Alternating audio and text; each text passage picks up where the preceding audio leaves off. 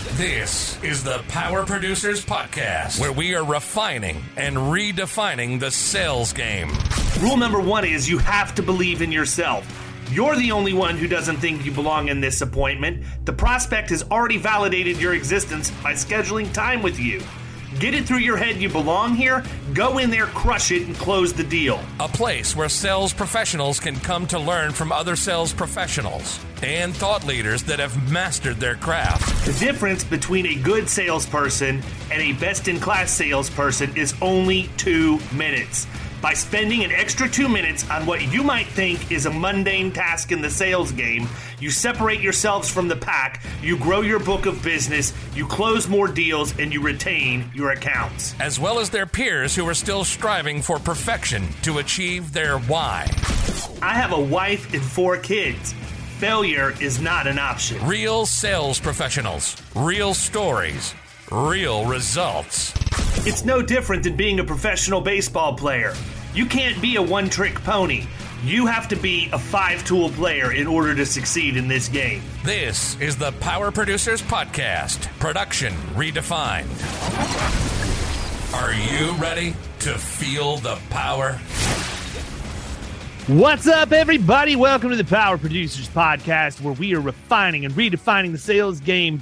My goodness, I am going to guarantee you guys 1,000% basketball will be discussed in this conversation, because that's what we were talking about before we started recording. But before we get into it, let me introduce our guest, Mr. Tamron Manning from Integrity Insurance.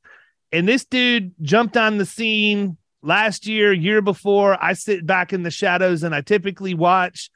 And, you know, no offense to you, Tamron, but when new people come into the industry and they've got a little swagger to them, they hit the podcast circuit and everybody wants to talk to them. And I don't. And I don't just because I always do my best to not be the podcast that has the same guests that everybody has on it. So I needed you to simmer down a little bit before we had you on, but that doesn't mean the episode's going to be any less fire. I wanted to set the table for everybody. So before we get kicked off, why don't you just sort of give everybody a little bit of your background story so they know where you're coming from, talk a little bit about your agency, and then we're going to be off to the races. All right, man. I am from, well, first I'll start with my name. My name's Tamron. Like you said, I'm from a small town in Kentucky, Georgetown, Kentucky, which is pretty close to Lexington. If you know basketball, you know Kentucky Wildcats. That's where they are. So really, isn't there a college in Georgetown too, though? There's not a big college. There's like a city college, like a town college, Georgetown College. Okay. Yeah, that's what I was talking about, man. I mean, yeah. I played baseball. Georgetown that people are thinking of, though. No. I know it's not the Hoyas, man, but I actually got recruiting letters from the Georgetown in Kentucky for baseball. Oh, yeah. They do have good programs. It's a good school, big school. Why didn't you go? Because I went to West Virginia. You went to WU? Yeah, I was in Morgantown. Oh, I was at Marshall, so I made my pitching debut against Marshall. I can tell you that story. Okay. Here in a little bit. Well, we'll get into that. Well, I'll skip up to college then. So I was at WVU when Randy Moss and Jason Williams were at Marshall. Did you spend any time in Huntington or did you stay in Morgantown? I did. I spent a little bit of time in Huntington, more in high school than I did in college. Okay. I graduated high school from Parkersburg High in Parkersburg, West Virginia. Oh, so you're from West Virginia. Okay, that explains a lot then. Okay. I was from West Virginia for roughly 1.5 years of my life. I don't know. I'm only from West Virginia if I'm speaking in West Virginia. That's about where I'm. That gives you the time. I'm from Ohio, believe it or not. But anyhow, I'm not going to interrupt you anymore, man. Go ahead. You're good, man. So I played basketball at Marshall University. Did my college time there. I was fortunate enough to flip that college career into a professional career. I played for 3.5 to 4 years overseas. I had a daughter, which required me to retire from competitive basketball early. So that was the big shift in my life. And now, fast forward to now, I'm here owning an insurance agency, and my agency is actually in Lexington, Kentucky. So that's where we are now. That gets you up to speed with everything pretty quick. So why insurance? It's a good question. It was, I hear all these podcasts and all these people talk, but it's true. By accident, I got into insurance. I had a buddy that I went to high school with that had an All-State office. And when I moved back home from playing basketball and all that stuff, he was like, man, if you need something to do, you can come work with me. You have the personality for it. So I tried it, and it ended up working out. So it was completely accident, but I speak highly of this industry. And we'll talk about this on the podcast, I'm sure, but I speak very highly of this industry, even though I'm pretty young in it. There's so much to love about it and so much great things about it. Yeah, absolutely. Kyle played basketball. He did. Yeah. I see he has a lot of golf stuff, so I didn't know if he was. I got golf stuff, but there's basketball stuff in here too. I'm upstairs in the man cave right now because we got evicted from our office, and we didn't get evicted, but they sold the office that we were in Lutz, and but yeah, no, we're a bit of transition is the way that I would frame that. We're trying to figure it out, man. I got 2 offices worth of crap crammed in mine right now because we got to find another place to go. And I don't know necessarily if we're going to look, we probably will look for at least a landing strip up there. But I've also got an option to buy the whole building that we're in right now, which I say that. Let me just step back for a second, people. I'm not going to be a real estate tycoon if I close a deal on this building. We're in half of it. I get the other Mark half. Spain? That's You're about Mark it. Yeah. Spain. Yeah. God, who is that guy, by the way? He came out of nowhere, man. I see his billboards up here, and it's just like his big old cheesy face. And he's like, I will buy you. Yeah. And he's from Atlanta. He's not even from here. Of course he is. But yeah, so I played in high school. I was a 1 and a 2, and yeah, man, those are some of the best times of my life. Like it was cool. It was you learn a lot about just kind of how to operate. Like I always find that the people that have been the most successful on any of my sales teams or any of the companies that I've been in have been people that played sports because they know how to work with the team. They've got that competitive edge. And yeah, so David and I joke all the time about how he's gonna light me up from behind the arc. I don't see it. I mean, have you never seen the fat guy on Instagram that's at the playground, the fat white guy with the blonde hair? Have you not seen this guy? All I can think of right now is Philip Seymour Hoffman in freaking That's right. White chocolate. Iceman. Yeah. No, but y'all need to film that if that happens. I haven't played in a long time, but I made the North versus South County All-Star game and then the Hillsborough versus Pinellas All-Star game. So I had some game back in the day, but are you from Florida? Yeah, I grew up here in the Tampa Bay area in Pinellas County. But I would literally go into cardiac arrest if I tried to play basketball right now. Like play half court. It would not be good, man. I played in a men's league probably 4 or 5 years ago, and like just got. Oh, I remember. Dude. I remember it. Okay, so that was when I was here. Okay, so yeah. early on though. Early on. First of all, we were playing 2-3 zone. I was walking up the court, and dude, this guy like help side. Yeah, exactly. Nowhere to be found. This guy pump faked and got me in the air, and so I'm like open, and he just like jammed the ball, like punched me in the ribs with the ball, and like tried to draw a foul. And I was like, dude, and like literally, I don't think it was broken. I have no way of really. No, but it messed your ribs up. I remember that. For 6 weeks, I was out. I was it was terrible, the worst pain ever. But you gotta be careful who you play with for this. I know, man. It was just like a men's rec league, whatever. But yeah, so I haven't played recently, but I did have some game back in the day. And it was so funny, man, because you say that when I posted the thread, when Ethan got to see his new basketball goal. Buried deep in that thread is a dude I grew up with that said, I still remember the patented head fake. And I'm like, so bad, so bad. And he's like, it still got me 8 out of 10 times. But no, I mean, I agree with Kyle. I think a couple of things, man, and I'll be interested in Tamron's experience too. I played baseball, basketball, and football in high school, and it's kind of weird. I played baseball first, and then I played basketball to get in shape for baseball. And then I started playing football to get in shape for basketball, to get in shape for baseball. Baseball was always what I wanted to play.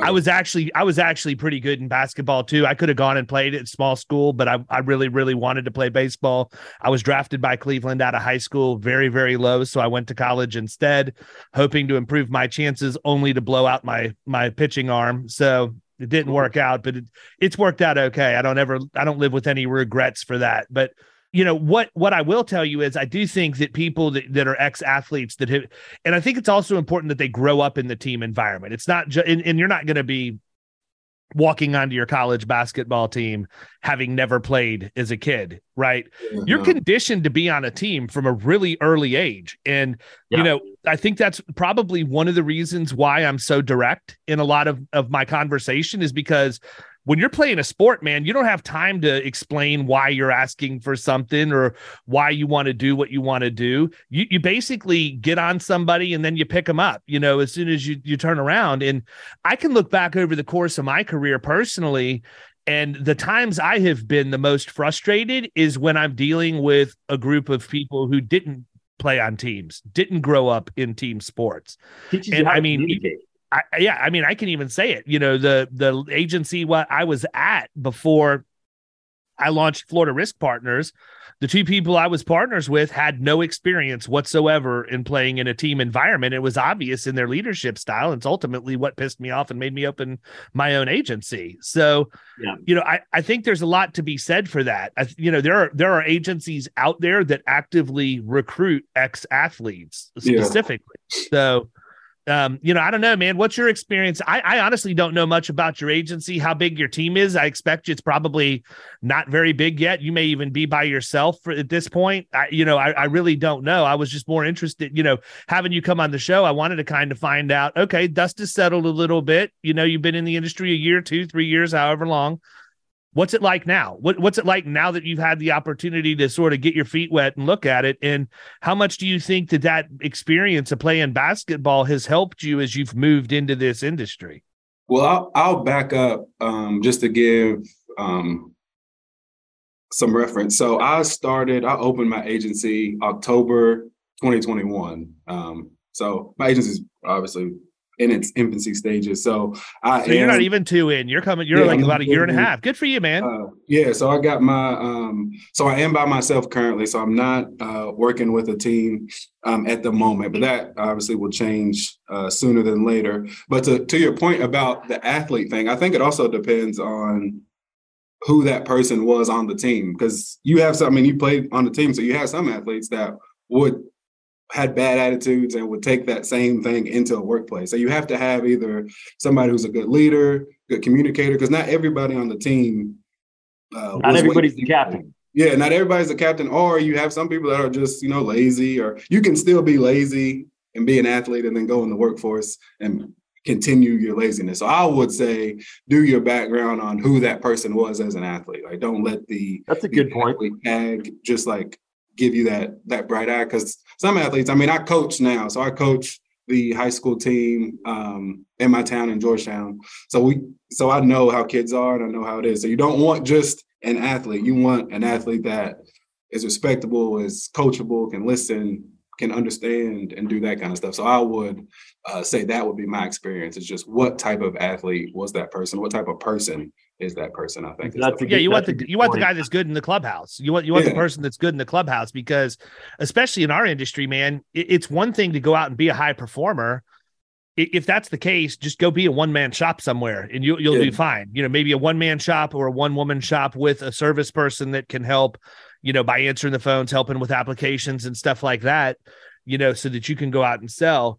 Don't look to build a team, because it's probably going to end up being a disaster. Well, you said something that Tamron, that I brought up on the podcast before, of like personal experience for me. I was playing high school basketball, and I don't know if it was junior or senior year, but I remember the coach said something to me, and I kind of was like arguing with him back about why I made the play that I did, whatever. And he kicked me out of practice. And then we talked afterwards, or he might've said right then, he's like, you need to be coachable. And that always just kind of stuck with me, because I never really thought about it before. I was just trying to explain my side of things to get him to understand. But like, that's stuck with me since then, to be coachable, because it's like, if you can be coachable, like, you're not always going to have the answers. You're not always going to do things right. If you think you are, you're going to be that guy that David was just talking about. That's the one man shop. Yeah. May go out and produce well, may not, whatever. But that's just a lesson that I learned pretty early on in my, basketball career in high school that has stuck with me since. Well, Yeah. I'll tell you, man, I put a quote out on Twitter earlier this week that said, one of the main problems in our industry is communication, in the fact that people listen with the intent to respond, as opposed with listening with the intent to understand. That's true. You just got a really full dose of that for the hour before we were on the podcast, right?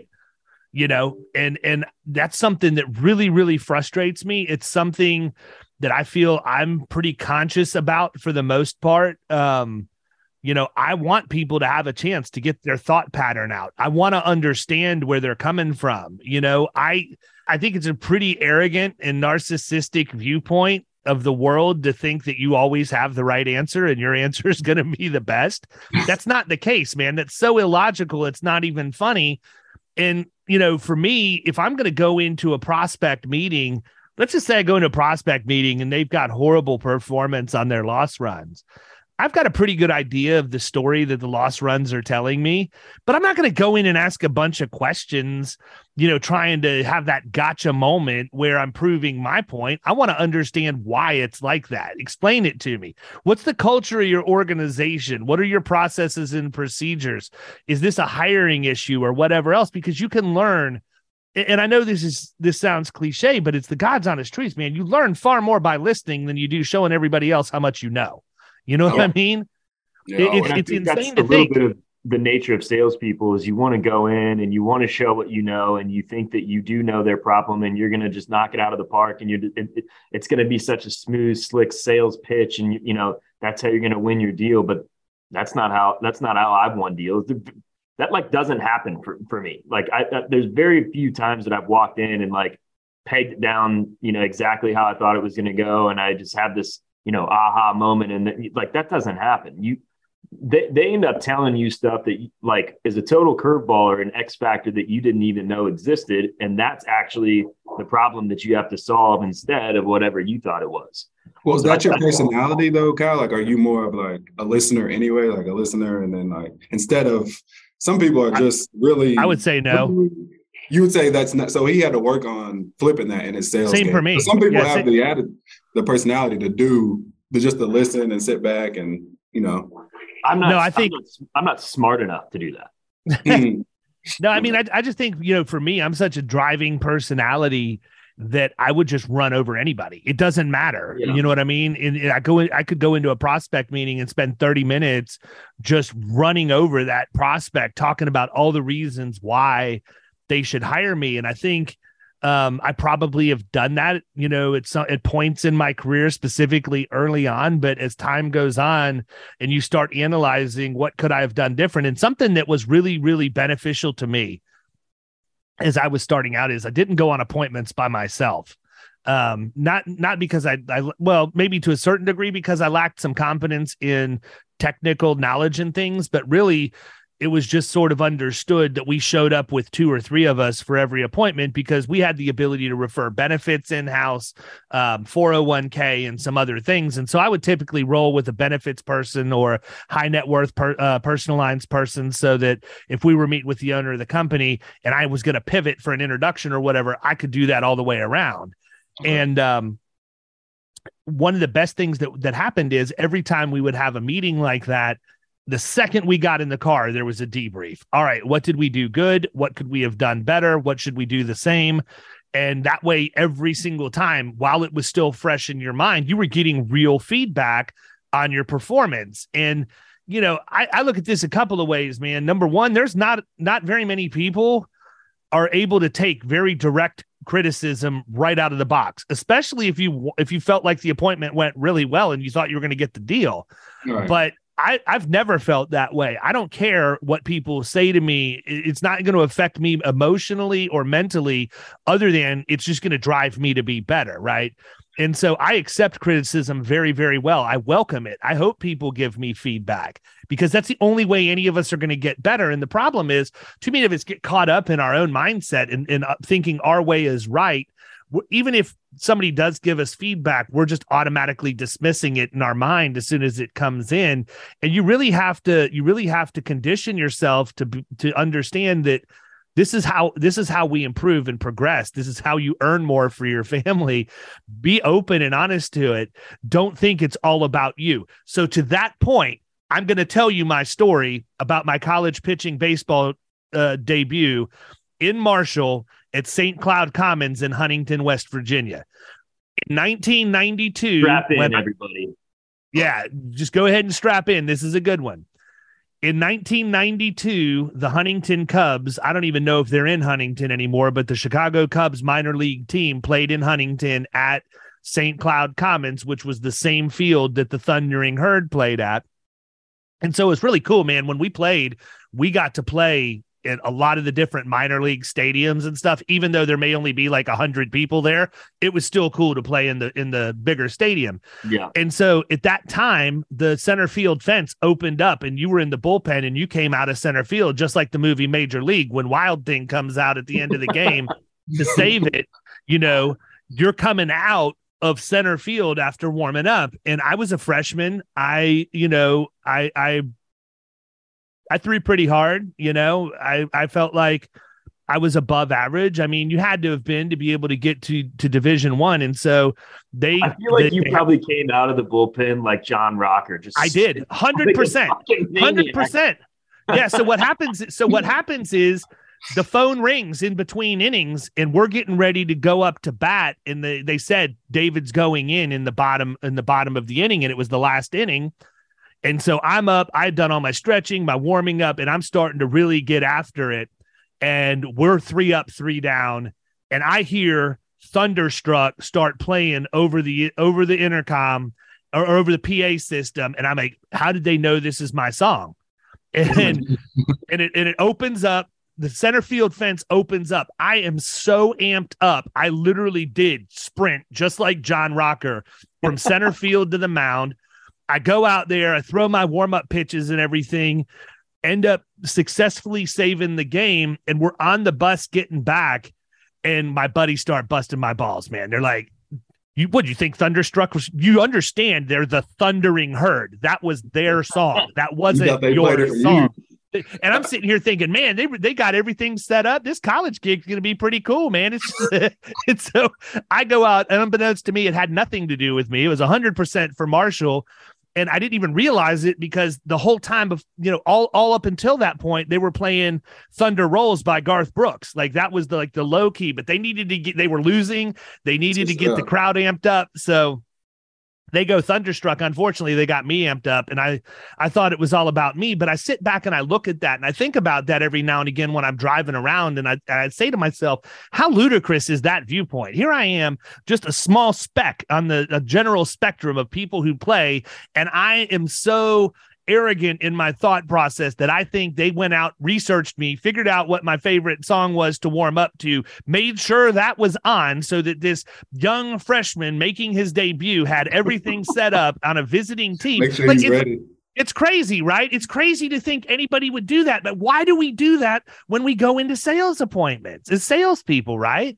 That's what people do all the time. And I'm not just relegating that to the insurance industry. I'm talking about when people come in here. People pitch me all the time. I'm the world's worst person to pitch because I'm going to criticize everything to that salesperson when they come in, and I'm going to give them feedback immediately.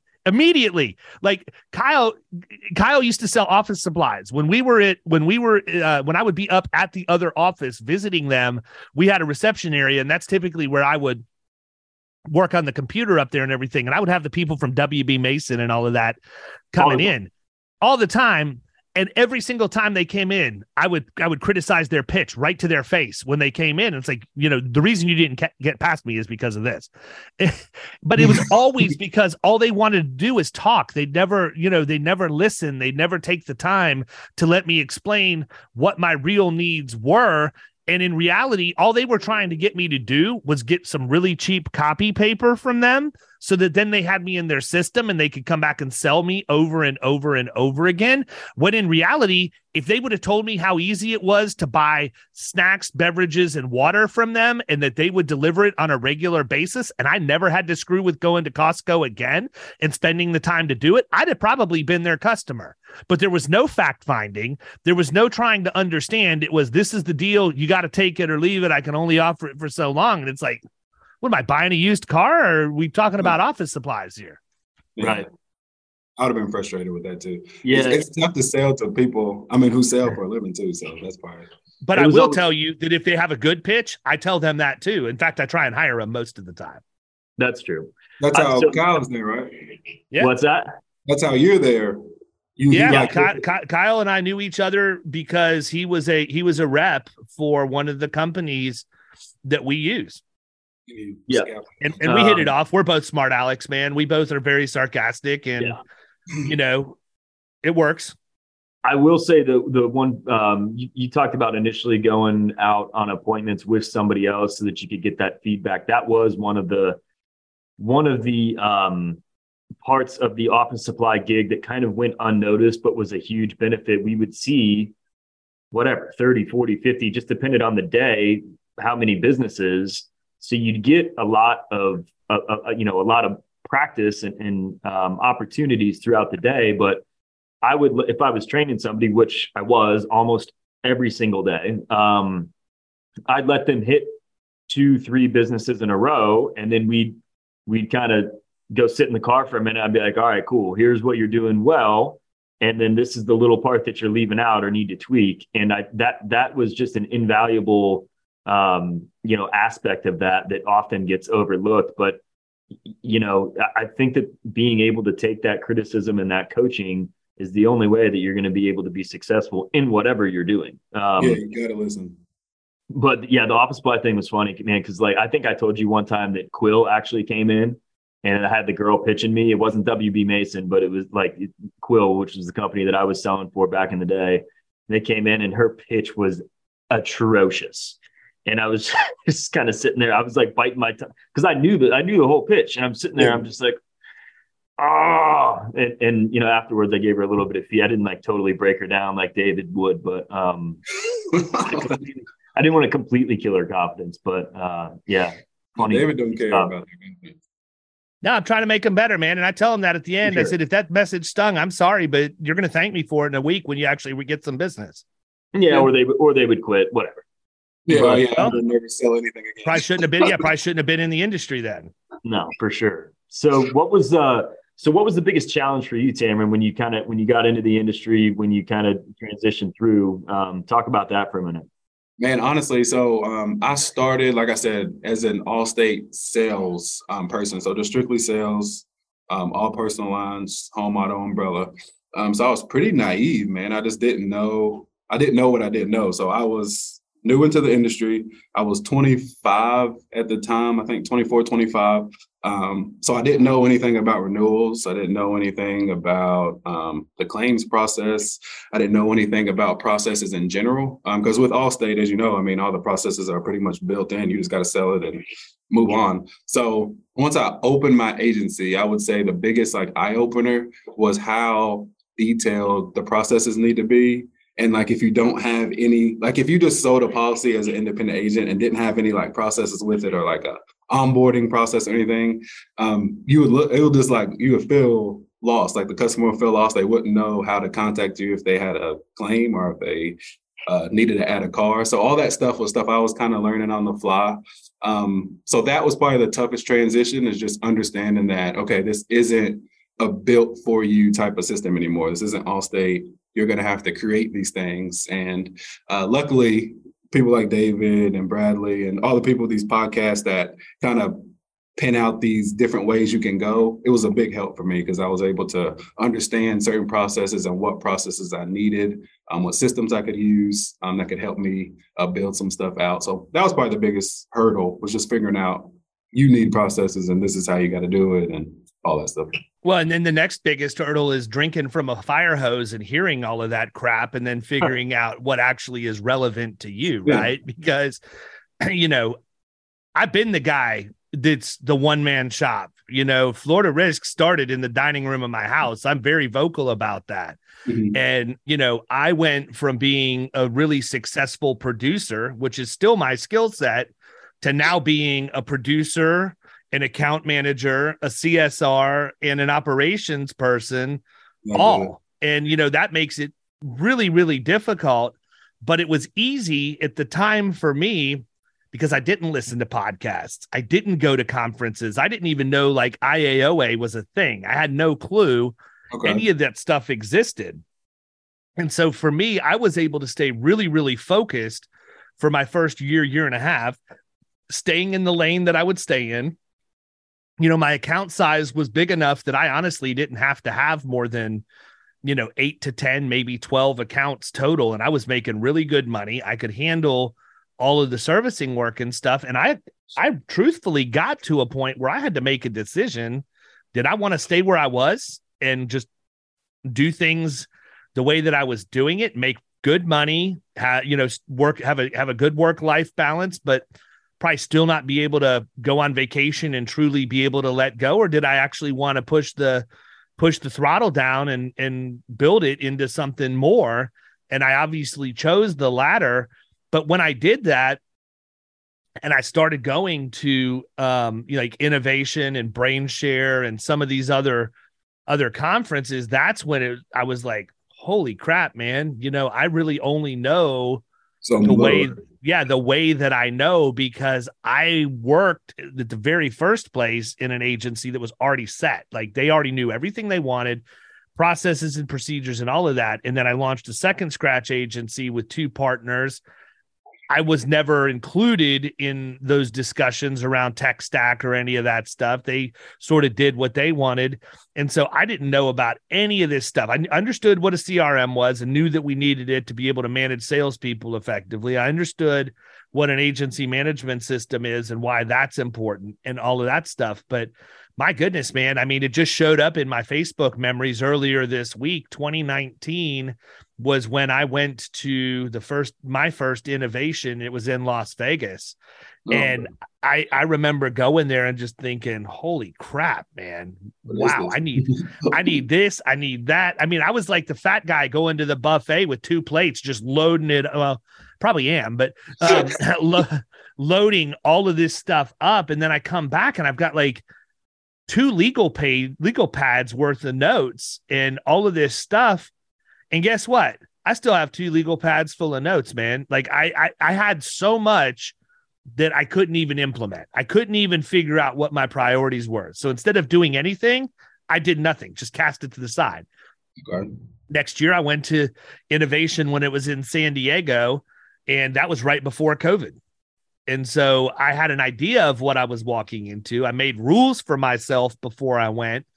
And I said, I'll talk to a bunch of vendors and be friendly, but these are the 2 or 3 people that can solve a problem that I have right now that I need to know. And I want to go learn as much as I can, see if we can get a demo while I'm here. If not, get it set up.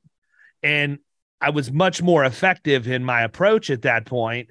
And so, it's just crazy to think when you come in, and I see this happen a lot with people that are captive coming into the independent channel where they have everything set up for them, right? You have one option, this is the system, you don't have a choice. You don't have a choice. It's good and bad because you have that structure, but then you transition in and you're like, okay, now I can do all these different things that I want to do. But like, where do you start? Yeah, there's nowhere to know. There's no way to know. And I was like, well, I figure you want to start with onboarding because you don't really have any claims yet because you don't have any clients. So I was like, let's start with onboarding. Let's figure out. So I use Agency Zoom. I used Agency Zoom at Allstate, but we didn't use any of the automation function. So any of the pipeline function, none of that. So I had to build that out. like you said, do some demos, learn from some people, make some mistakes. Man, at the beginning, luckily, I was so small, so it was easy to pivot, but I had some stuff going out, like duplicate stuff going out, or like stuff going out at the wrong time. But like I said, we were so small, it was easy to kind of pivot and fix that. And nobody was like pissed off about it because, you know, it was a new agency and stuff like that. So now I've got it to where pretty fine-tuned. Everybody knows what they're getting when the policy sold, the welcome letter, their ID cards, everything like that is coming to them. So now I've got it pretty smooth. But man, at the beginning, it was overwhelming. It was just a lot that I had to get done to figure out how to make money and be successful and make the agency look as good as possible. So what's the mix of your business? Are you primarily personal lines? Are you some personal, some commercial? What's that look like? So my plan, my business plan at the beginning of this was to start at least this first year, which we just ended, this first year, just really lock in on personal lines. It's what I knew. It's what I came from at Allstate. So I was really wanting to hit the ground running on that and kind of build a base of a book from that. And then year two, which we're in now, I wanted to do my homework and learn a lot of the commercial side before I just started going out and selling it. So I'm wanting ultimately to have about a 60-40 split, personal and commercial. But right now it's like 95-5. The commercial stuff I have is just my connections and people I know are people we insure their personal stuff and they happen to own a business. But I haven't like nailed down a niche in commercial or figured out what I like or any of that stuff. So I want to do some training and some learning about commercial first. But that's my next step, is to add a nice commercial size of the book. Yeah, I think you're going about it the way that a lot of people go about it, right? I did it backwards. I started with nothing but commercial, and then we tried to move into personal lines, and then we started having hurricanes again. So that worked out really, really well. But yeah, you're in a different state. Yeah, Florida's a different. But to my point, man, I think that the thing that you have going for you, in fact, I know the thing that you have going for you, and truthfully, if I had it all to do over again, I probably would have launched personal and commercial at the same time and had just a dedicated division for it. So we were growing it as the agency was growing instead of trying to go back and retrofit it into what we'd already had set up. Mm-hmm. And the reason why I say that is because having that base of personal lines is huge. It's like a big security blanket, right? Yes. You know, you're not going to ever, I shouldn't say ever, but it's going to be pretty rare that an agency goes in and loses a huge chunk of their personalized business, unless you're in Florida and a hurricane came and carriers start pulling out. Down here, that's much more realistic. Where you're at, not so much, right? So now that you have that base built, you've got that security, you have that predictable cash flow coming in on a monthly basis. Now you can start expanding out, learning commercial, figuring out what you want to do, what you're going to be good at, and all of that stuff. And you know, I think that you end up, I mean, we may very well end up at the exact same place, right? It wouldn't surprise me. But for me, it was just naturally easier because that's all I had ever done. It was to do the middle market. And it's always easy to sit back 6 years, 7 years later and say, well, I would have done it this way if I had it all do over again. No, I would have done it the exact same way I did it because I did it based off of how I knew what I knew, right? Right. Exactly. And that's what I did. What I knew. You're not just going to start up and do something totally different that you're not used to doing, you know, especially when you're worried about putting food on the table. You got to go out and try, you know, you're eating what you kill. So you got to go out and get the stuff that you know first. I don't think anybody would disagree with that. If they do, then shut up. Yeah, it's weird. Yeah, I had to do personal lines was number one. Like you said, I just wanted to build that nice foundation. And it starts renewing and stuff. All that good stuff happens. And luckily, my retention's super high because, like I said, new agency. So hopefully nobody pissed off at me after a year. And rates haven't been too crazy on some of the people's renewals. So I was able to get that. First year renewals are starting to come down January on through this year. So yeah, I'm in a good spot to make that pivot. The only tough part I would say, and I'm sure a lot of new agencies could speak to this as well, but when you pivot, keeping up that personal lines. So what I wanted to do was try to make personal lines so easy to where it's like referral based. getting a lot of mortgage lenders and stuff like that, just calling in to do that. So I'm not hunting personal lines because like you said, you haven't done a lot of personal lines, but hunting personal lines policies is probably the worst.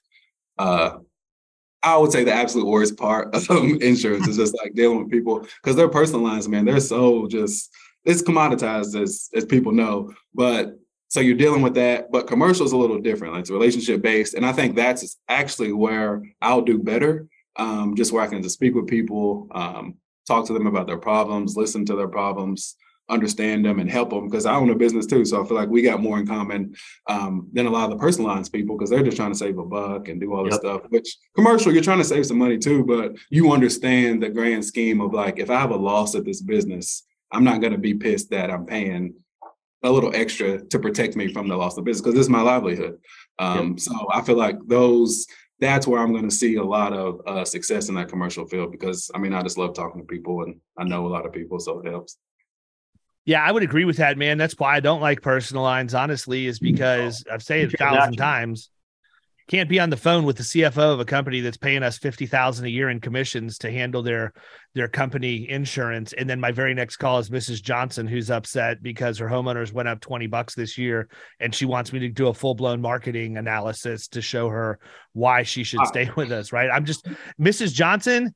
Bye-bye. Like there are plenty of people that are willing to do that. I'm not because and this, Tam, I'll be honest with you, man, the best advice I think I could give you 20 years into this is figure out your hourly rate as early as you can in your career. Figure out what you're willing to work for and what you're not, because if it's something that's not going to give you that hourly rate that you've defined, don't do it. Like and it's very, very, very hard advice to receive where you're at right now in your growth curve. It's extremely hard because you want everything. But if you listen to anything I tell you, man, know what you want and stay with that. Don't do anything outside of that, because if you do, you're taking away from the business you really want to write. You're diminishing your value proposition to those accounts you really want to write, because you can't service them properly because you're screwing around with a bunch of crap where people are making you jump through hoops, chasing down money, over extensive service requests and things like that. And those accounts aren't profitable, right? So I think so many times we get activity confused with productivity, but just look at the profit on an account like that. If you're touching something 3, 4, 5 times a week, I'm going to go look at the revenue, right? If I touch an account 2 or 3 times in a week, I'm going to go see what's this thing paying us? Hold on a second.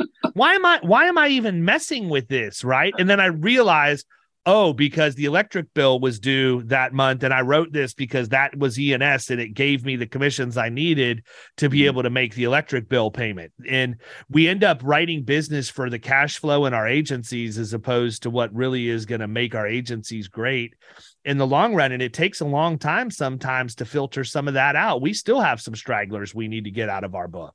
Right. Nicole and I were talking about that yesterday. Yep. Now, would you give that advice? So let's say, I've already started, but if you had a brand new shiny agent coming to you and was like, I want to start an agency, I'm going to start it with personal lines and build it up. Kind of like I said, would you give that advice to them that, hey, I know you want to make money, but the smarter way, because I've heard this advice. I didn't take it completely. I took it a little bit. I don't have a lot of bad clients or stuff like that in my book, but I do have a few. But would you give that advice and really double down on profitable business at first, and it'll just save you the headache? Even if you lose a little bit of money or you don't make as much up front that you think you would make, just take that on the chin at the beginning and it'll save you a lot of headache year 3, year 4. I think that I would absolutely say that, because I think 2 things. Number one, it's much easier if you're Kyle, right? Or if you're Jeremy, our new producer that's starting on Monday, for them to come in and me say, here's what you're going to do. Don't deviate from this. Here's why, right? It's a whole lot easier when you're, and I don't like to use the term employee because everybody here is on a team, but if you're the employee and the person who owns the company is giving you that direction, it's kind of your responsibility to follow that direction. If I'm giving you that advice as a peer, it's not as easy for you to follow because there's no real ramifications to you other than you'll figure it out 2-3 years down the road. Man, I should have listened to David back then because he was right. I think what happens is, to give you a good example here, I just don't want to write. If we write personal auto, it's not going to be less than 100, 300, 100. If you call me and you say, I'd like a quote for 2550, we're not going to give it to you. I'm just not going to. I want, and does that cost me business? It absolutely does. But it also probably protects my loss ratio, helps my retention, and all of the other things that you don't necessarily feel right away. But you said something when you were talking about making money. And that's actually the real question. Do you want to make money or do you want to sell policies? Because there's a big difference between the two. You can sell thousands of policies and not make a dime. But if you want to make money, if you want to make profit, here's how you do that. And, it's tough, man, because we see money, we see activity, we see stuff coming in, start seeing some direct deposits hitting the bank account every month. And we feel like things are going really, really well. But then we start paying bills out of that checking account, and that money disappears faster than you expected it to. And it's like, oh, crap, man, I've got a real problem here. Now what? And then you go up, what do? You go out and write more of those policies that caused the problem to begin with, and you just make the problem worse, as opposed to, going, just sticking to your guns from the beginning. What I do know to be true is that if you have an ideal prospect that you've defined and you build your marketing systems around that ideal prospect and you're good at the marketing end of it, you should only be attracting that ideal prospect at that point. And now it's up to you to sell them on your value proposition and why you should be doing business. They should be doing business with you. And I do agree with you. Personal lines is way more price sensitive. I don't think that it's always a price play 100%. I think that it becomes less a price play when you find people who buy the higher limits already or have an umbrella or whatever. These are people that tend to be more sophisticated buyers that probably have assets that they want to protect, and they understand the liability as much as they do, the physical damage to their things. And so, I don't think it's as difficult of a sale at that point if you give them a very coherent argument as to why you're recommending what you're recommending.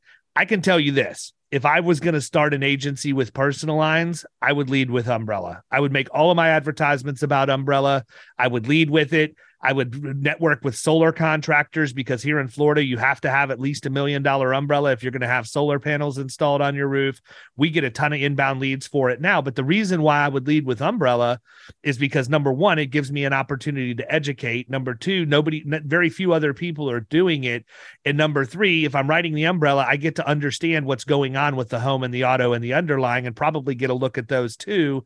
So as opposed to me leading with one and trying, leading with home or leading with auto, and then trying to round the account out, I think it's a much more natural process for somebody to lead with umbrella and make it easier to round the account. And now I'm not even going to sit here and pretend like that's my idea.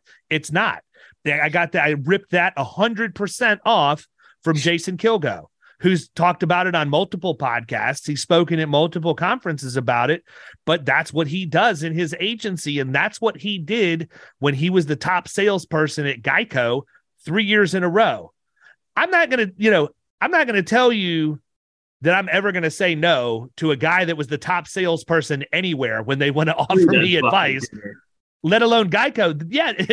When we had him on the podcast, he said, I had dinner, with Warren Buffett twice. And then the third time I just told him I'd been there twice. It was good. I didn't need to go back again.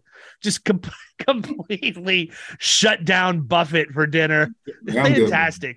I'm good. Yeah, I'm good, Warren. Take Charlie Munger out. Go hit up the Golden Corrals, Buffett. Yeah. But I mean, that would be, how I would go about it. I think that if you're having that conversation, it's completely different, and you certainly can build lead flow around it. But people don't understand, man. I mean, at the end of the day, the average consumer, and it doesn't matter if it's personal or commercial, when you move up into the middle market and you're dealing with a CFO or a controller, they know what they're doing, right? For the most part, unless they're brand new in that role, they understand and they respect what you do. They know who's good. They know who's just blowing smoke. And so they'll have a conversation with you. But when you're in personal lines, I think part of the thing is you have to turn so fast in order to keep it profitable that, for me, I would spend an hour on the phone with somebody educating them about every single thing they needed, and my profitability would go out the window. That being said, I don't know that I would ever stop doing that, because I think that if you're the person who teaches somebody something they didn't know, they're always going to remember you for that. And I think that over time, it builds a much stronger book. It builds better retention, and it builds accounts with more revenue. But it's tough, man, because if you invest an hour and you still only end up with the home, you just spend an hour of your time for a lot less money. So, it's kind of a double-edged sword. But I do know this. I do know that if you write accounts that aren't profitable, volume isn't going to cure your problem. No, just keep writing unprofitable accounts. It's going to make it worse. It's going to magnify it. Yeah, 100%. So I saw something on Facebook, man. And we're getting close on time, so I want to be respectful of your time. But I saw something on Facebook, and I'm trying to remember what it is, who it is. It may have been somebody playing basketball, but you made a comment and you went in and you offered to help them. Do you remember what it was? Yeah, it was. I'm pretty sure I remember what you're talking about. Let me double check. It was Zach Gold and his son. Yep, it was. Yeah. Okay, I was making sure I didn't say the wrong thing and be like, oh no, it's not it. But yeah, it was Zach. Yeah, I'll be honest with you, man. That's one of the coolest things I've seen somebody do on social. And it was very obvious to me that there was no intent behind it. You were sincere in that. Yeah. So I'm going to tell you something, man. I appreciate the fact that you were willing to go out and do good for somebody else. You have a free pass with me anytime you need it. When you're ready to build your commercial out, all you have to do is pick up the phone. I will be your ride or die and help you do that. Okay. So, I don't know that I'll be any benefit to you in Kentucky, but if you need a sounding board, if you need somebody to give you a different perspective, if you want 20 years of experience, you got a lot of people out there I know that are pulling for you, but I just wanted to let you know from one person who is very much a giver to somebody else that I saw do that. I wanted to reward you for that behavior. And I want to be able to do whatever I can to help you succeed when you're ready to go down that road. Man, I really appreciate that. Like doing, I think that is one of my favorite things about the industry. You have just people like yourself, people like Zach, who don't really, you don't have to do anything for them, but they're so willing to offer help. They're so willing to be there for you. And just little things. If I could, speak to his son and just give him some encouragement, it's like the least I could do for him. So I really appreciate you extending that offer, and I definitely will cash in on that offer as well. I know. Oh, now that the offer has been made, you don't have a choice, brother, because I'll stay on you. Okay, because I'm not stupid. I know who to ask when somebody with your experience offers help. You don't just turn your cheek. So I'm not stupid. So you will get that cashed in shortly.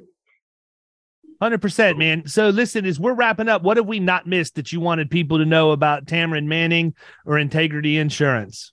Man, the one thing I do want people to know, I feel like the insurance industry as a business, I feel like is one of the coolest, different types of businesses. I'm a big business guy. So when I went to college, I was a business major. I did a lot of my networking stuff in college. I moved and shaked a little bit. And I really love just I call it the sport of business. I love business. So I would just want people to know that when you're building something, I started my agency from scratch. Build it with like that end goal in mind. Like you want to build a true business, like we talked about, which we didn't get to knock into a lot. But like we talked about, if you want it to be profitable, don't settle for a peanut butter and jelly sandwich when you have like a steak waiting on you at the end of this. Like don't do the little things that'll just feed you for just a little bit. Look at the long game, man. I did that with basketball. I do it in my business. I do it in my relationships. Like there's a long play to everything. And as somebody who's new into this business, I know where it can go and I know where it can take you. I see people like yourself. I see people like other people who have started their own insurance industry. So that would be my biggest thing I want to share with people is use this as a business. It's not just like if you want it to be a little like mom and pop type of agency, it can be, but there's just so much you could build on top of it. Even if it is a mom and pop agency, you can build something that's pretty substantial and can feed your family for a long time. So that would be my biggest thing I want to show people. Yeah, and I agree, man. We make it way too complicated, in my opinion. It's really, it's not that the daily grind is not easy, but the planning actually is not that difficult. You just got to figure out where you want to be and then reverse engineer it to where you are right now. Exactly. You know, and I think that's where a lot of people miss the mark is they don't take the time to plan it out. You know, it's ready, fire, aim. And, you know, they start a business with no business plan. They haven't identified what their hourly rate is. So they're working for minimum wage or less when they could be making several $100s an hour if they really allocated their time properly. And, you know, that's to me the biggest thing. And I would challenge anybody out there listening to the podcast right now. If you have not sat down and done a formal business plan, if you've, even as a producer, how in the world do you know what you're supposed to be doing? You don't know right? where you're going. Yeah, you just it's like just jumping in my truck, getting on a road, and wherever I end up is where I end up. No destination. When in the meantime, you could go and say, I want to make X number of dollars a year. Okay, great. Well, what's the average size deal you're going to write? Okay, cool. How many of those do you have to close to get to that number? Cool. Now we know how many closed deals you have to have in an average revenue amount of this. Great. So in order for you to close this many, how many do you have to meet with? Now you know how many you have to meet with. For you to meet with this many, how many do you have to call on? How many, and all I'm trying to do is go from here's how much money I want to make every year to I need to make this many phone calls, this many emails, this many marketing drops, this many direct mail pieces, whatever we're doing. This is what my behaviors need to be every single day. Guess what? If you do those behaviors every day, it shouldn't be a surprise when you get to your number or more. The problem is we don't do that. Like, that's not sexy, right? It's not sexy to sit down and plan, reverse engineer it, and then work the plan. It's sexy to go out and close a deal and then go into these forums online and brag to everybody about everything, you know, what you've just done. And in the meantime, you're really just treading water, you know? And so I would challenge everybody. If you're a producer, it's 2023. It is January 26th when we're recording this. We're 1 month in. If you did not have a business plan going into 2023, A, shame on your agency principal. They should have required it of you. But B, you need to go back and look and say, okay, here's where I want to be at the end of this year. It's not too late for you to course correct. If it were 6 months in, it wouldn't be too late for you to course correct, but you got to stop and make that a priority, because there's a lot of you out there that are worried about validating. You're worried about writing enough business, or the agency is going to start putting the screws to you, and doing the same thing with no plan over and over again is never going to get you the result that you want. It's going to find you doing something else. And God forbid you end up having to leave the industry because you weren't given that one simple piece of advice. So take some time over the course of the next week and just really build out your business plan, producers out there.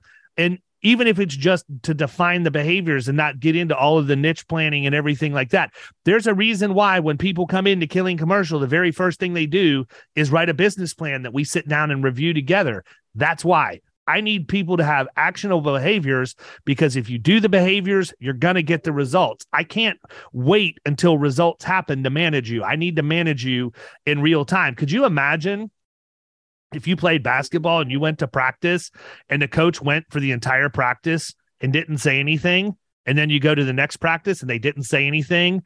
And then you go for an entire week of practice. Nobody ever says anything. Nobody says, oh, you didn't shoot your 100 free throws before you were supposed to leave, or your form was bad, you need to do this, or where were you? Why didn't you roll over when the zone shifted? Any of this stuff, right? We get coached in real time. Why? Because there's somebody there watching the behaviors, making sure we're doing what we're supposed to do. But what would happen if the coach said nothing at practice all week, and then you had a game on Friday night and you lost miserably, and now the coach is pissed? Coach is upset. You guys suck. You didn't do anything you were supposed to do, blah, blah, blah. Why? Well, because the coach was managing results. They weren't managing behaviors. And that's a big issue that happens in the insurance industry. We need to be better about that. Tamron, thank you for coming on, man. Really appreciate your time today. We're going to go ahead and wrap this episode up. Mr. Houck, it was glad to have you on. We actually got you on a couple this week. I feel like we're starting to get our groove back. For everybody listening, we are actually going to be back to normal here before long. I mean, we've been putting out episodes, but it's kind of been me solo or cobbling together a guest while we were trying to figure out our relocation situation. And what we decided is we're just blocking our Mondays, and we're only going to record on Mondays moving forward, so that we can record from 12 to 5 every Monday and then call it a day, and everybody can plan around that. Everybody's going to get a healthy dose of the D's, baby. There you go. Sounds good, man. All right, guys. Well, we'll holler at you later. Everybody take care. See ya. You've been listening to the Power Producers Podcast. You can follow Killing Commercial Insurance on Facebook and YouTube. And if you want to take your game to the next level, check out our book, The Extra 2 Minutes, and our website, killingcommercial.com.